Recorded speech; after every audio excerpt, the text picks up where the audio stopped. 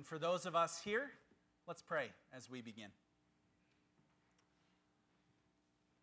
Lord, may the words of my mouth and the meditations of all of our hearts be acceptable in your sight, O Lord, our rock and our Redeemer. Amen. Last week I introduced you to James by digging into just one verse, the salutation in verse 1 of chapter 1. We learned that James, the author of this letter that we're going to be studying this entire summer, is the half-brother of Jesus, and he's the leader of the Jerusalem church, pretty important guy. But we spend most of our time looking at the title that James chooses for himself. He doesn't choose the title apostle or Jesus half-brother, not supreme leader of the Jerusalem church, though he could have chosen any of those. No, he chooses the title servant. It's the title of honor for James. And my challenge last week to everyone that was here was, what would it mean for us to take that title of servant as our title of honor in whatever we're called to do as well? Whether you're a student or a retiree or anything in between, what would it mean if that was the title that meant the most to us? Now, I do promise that we are going to move a little quicker than one verse per week as we go this summer. But here's the amazing thing. There's at least two really key parts of verse 1 that we didn't even talk about last week. And this is what I love about studying the Bible. The more you study it, the more you realize that every word is pregnant with meaning and worthy of contemplation, even sometimes worthy of an entire sermon. So that said, I got to go back to verse 1 just briefly. The second half of verse 1 that we didn't even get to last week, and it's going to lead us to verse 2 and beyond. James writes to the 12 tribes of the dispersion.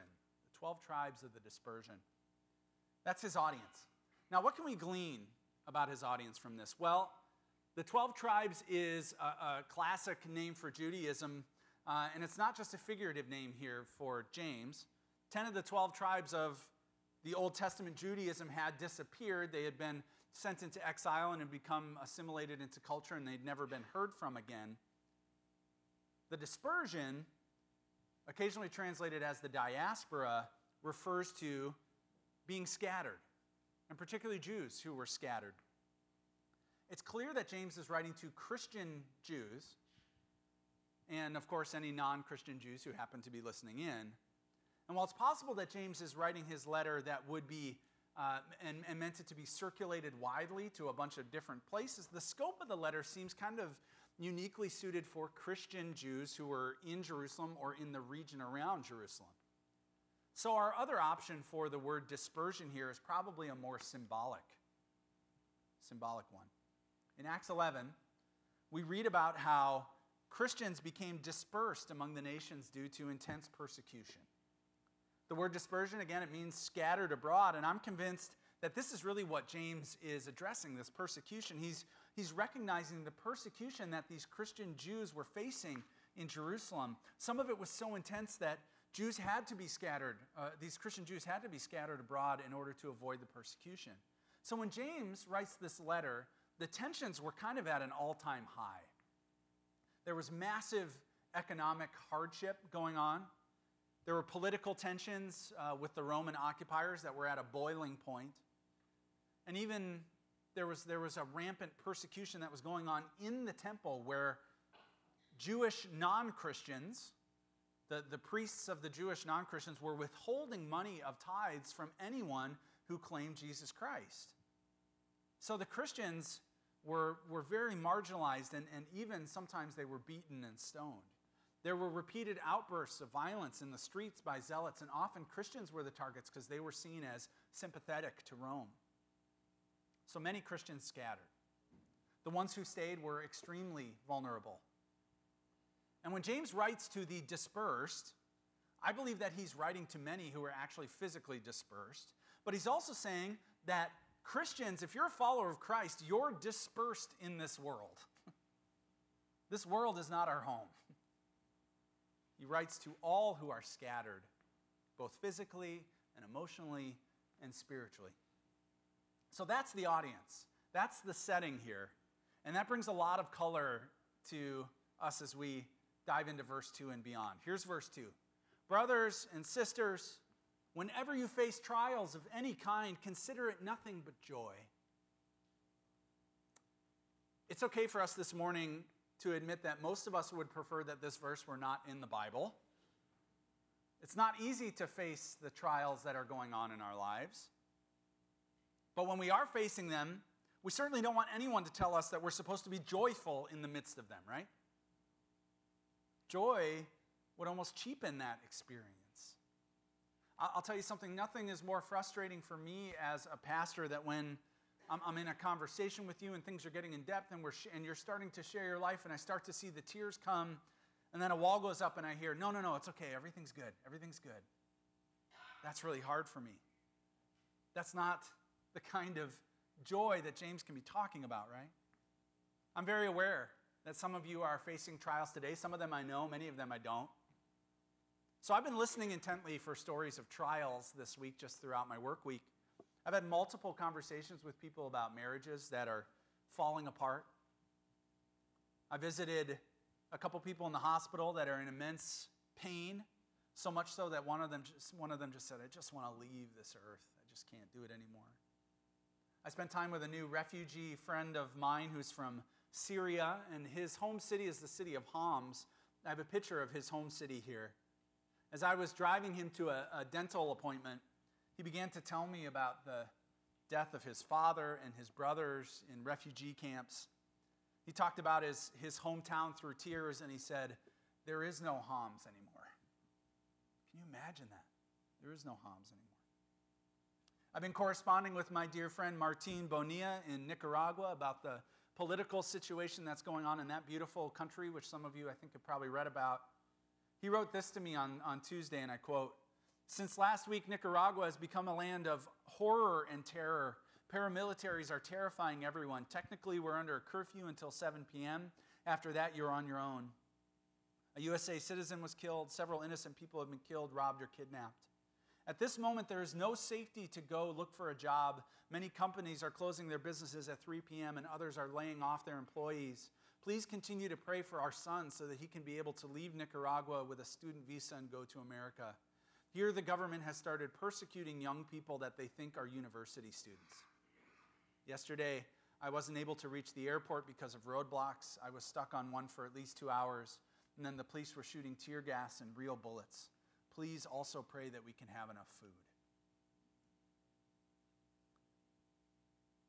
So let me tell you how I didn't respond to any of these people. My brothers and sisters, consider it joy whenever you face trials of any kind. I did not tell that to Martin. I did not tell that to Ziad or anyone who was in a hospital bed or any of those who are in mourning. I didn't tell them to be joyful. To me, that would feel like a betrayal of trust. That would be so tone deaf. So it's fair to ask, is James just a really insensitive guy? Is that what's going on here? Well, no. In fact, what he's saying is absolutely essential for mature Christian living. To begin with, James does not command us to wear artificial happy faces, those masks that so many of us think we need to wear in church or in Christian circles. James is not asking us to deny our true emotions. Notice the verb in this verse, consider. Consider. While we cannot just will ourselves to be jovial when we're down, that would be wrong of us, we can choose how we think about the situation that we're in. He's asking his readers to consider the trials that you're going through as a reason for joy. So let me be clear about something, especially for those of you who are really honestly facing uniquely difficult trials right now in your life. James does not claim that everything that happens to us is somehow good and therefore a reason for joy. Many of the trials that come our way are just plain bad. I believe that. And I believe that many of the trials that you face are not directly from God. The point is that we can choose joy in the midst of whatever we're facing.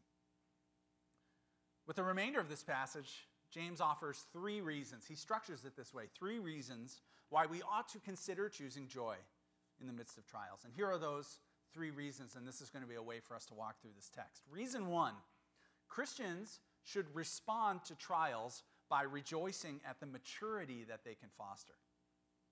The maturity that they can foster. In verses 3 and 4, because you know that the testing of your faith produces endurance. And let endurance have its full effect, so that you may be mature and complete, lacking in nothing. I found these couple verses to be both over-applied and under-applied in Christian circles. Over-applied in the sense that some folks make out every single trial in their life that it must be a sign from God, that God must have sent this for some reason for me to understand something.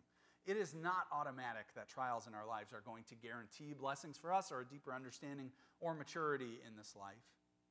I've also seen them under-applied because Paul makes it clear that God's power is actually perfected in our weakness, our human weakness, and that his grace is sufficient for us to endure. The point being this, I think we have an odd relationship with trials and difficulties, by and large.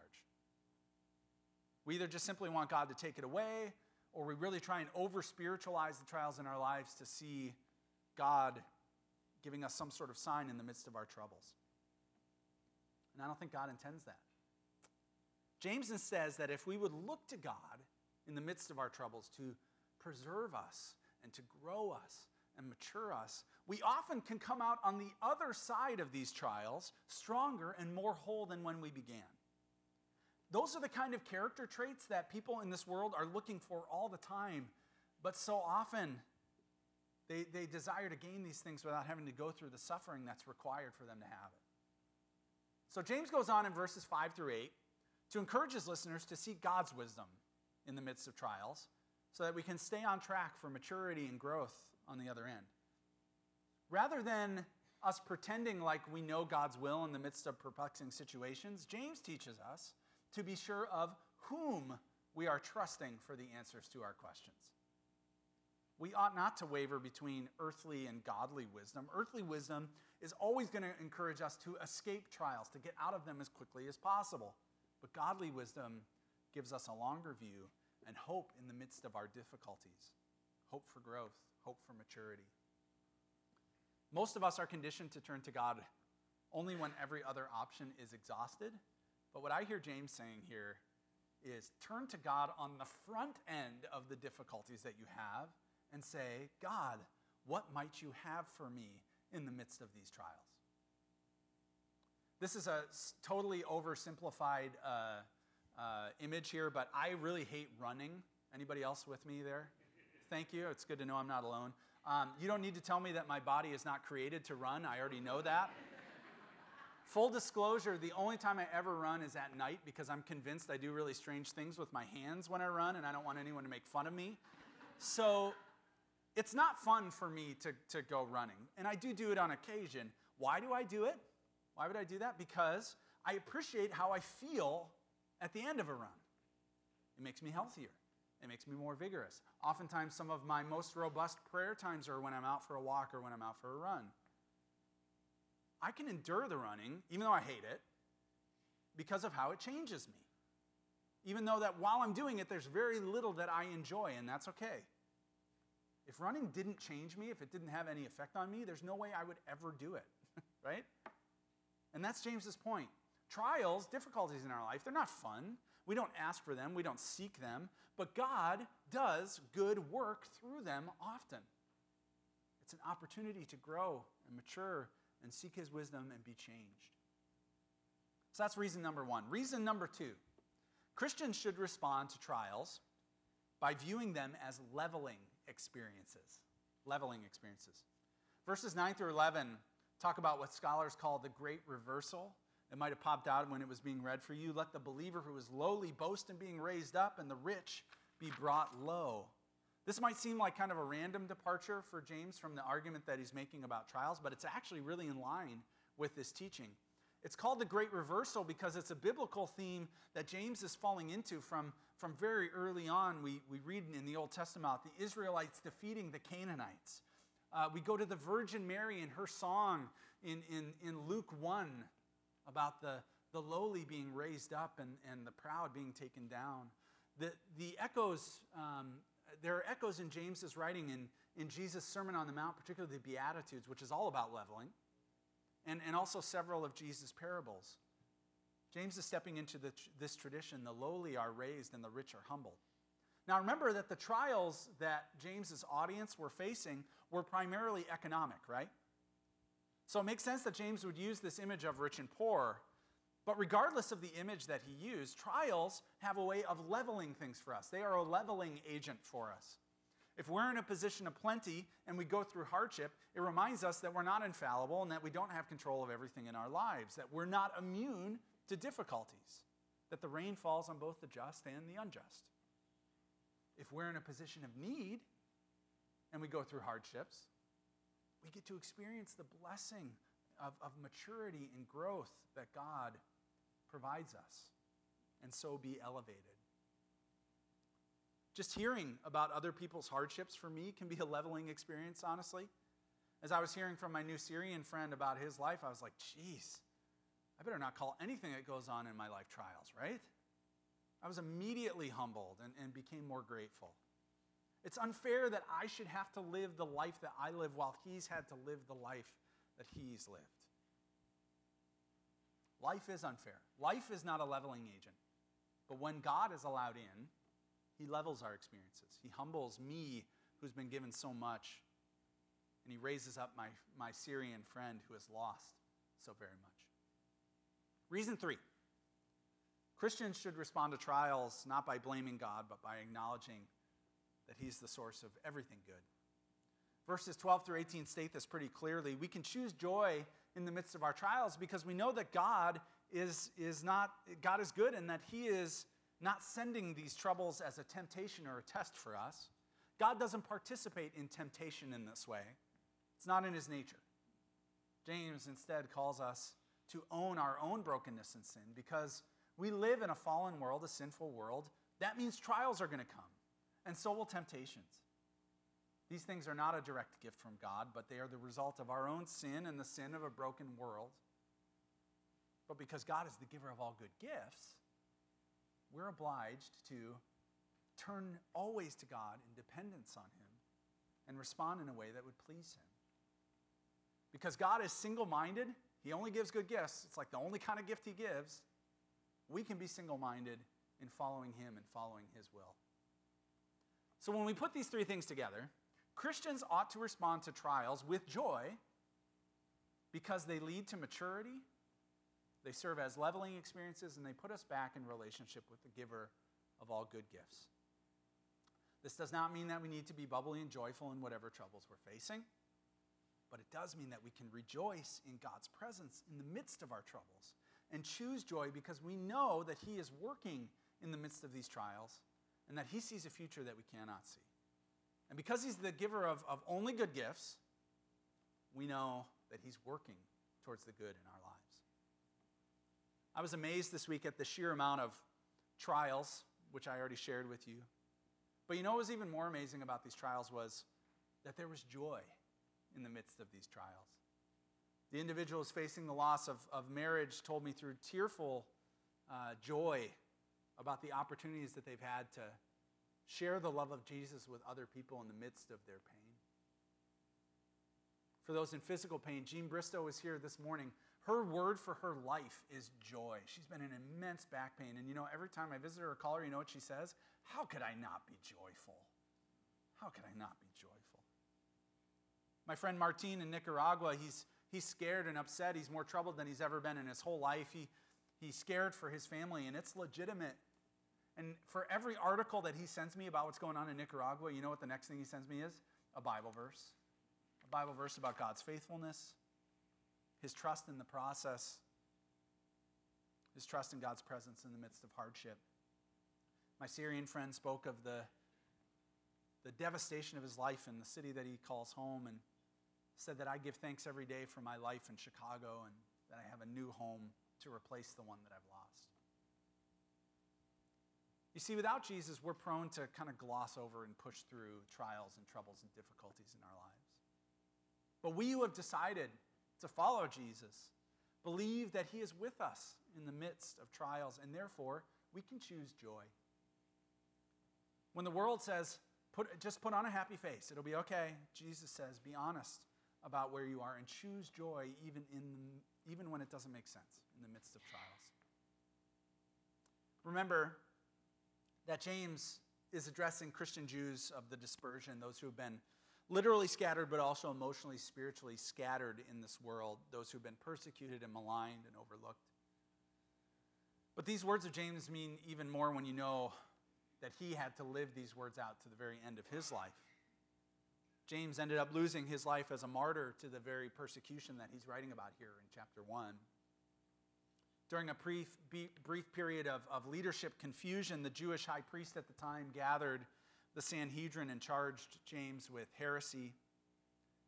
And then they led him up to the highest point of the temple and they cast him off, and then they stoned his body just to make sure.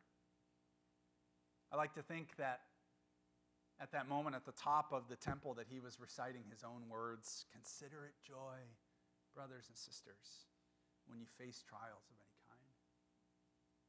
Such a story makes my trials, and I hope yours, pale in comparison, and makes me all the more likely to embrace hardship as a place where God is very near and at work giving good gifts. And I believe, by the grace of God, that James' words weren't just for that audience, but they come to us as well, as part of the dispersion, exiles from our true heavenly home. Trials are inevitable. Some of us don't face big trials right now, but we will someday. I think we know that. Some of you are experiencing real, serious, uniquely difficult trials right now. So, as a way of response, I want to invite you just in a moment of silence to either name in the silence of your own heart the trials that you're facing, just lift them up to God. Or if you can't identify a major trial right now in your life, giving thanks and saying, "God, when I do come to a major trial in my life, would you give me the courage to choose joy?" So let me just give you a few moments of silence to lift those up to God.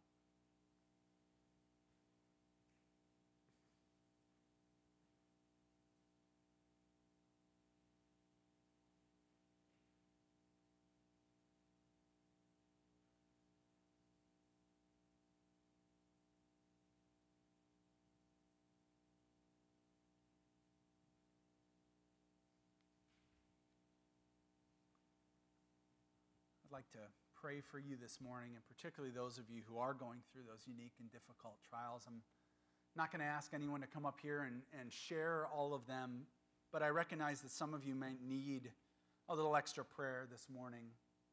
If you're someone who's going, I'm going through a uniquely difficult time of trial, during this prayer, I just want to invite you to stand where you are. I'm not going to make you say anything out loud, but just as a recognition of going, God knows what I'm going through. And as we pray, if there's somebody standing next to you, would you just put a hand or raise a hand towards them as we pray together? So feel free, if you'd like to stand at this time, and let's pray together. Lord, you know what is happening in our lives. You know the trials that we face. You know the difficulties that trouble our hearts. So, Lord, for all of those who deal with significant trials in this moment, I ask that you might open the door for them to consider joy, not as a way of escaping the trials that face them,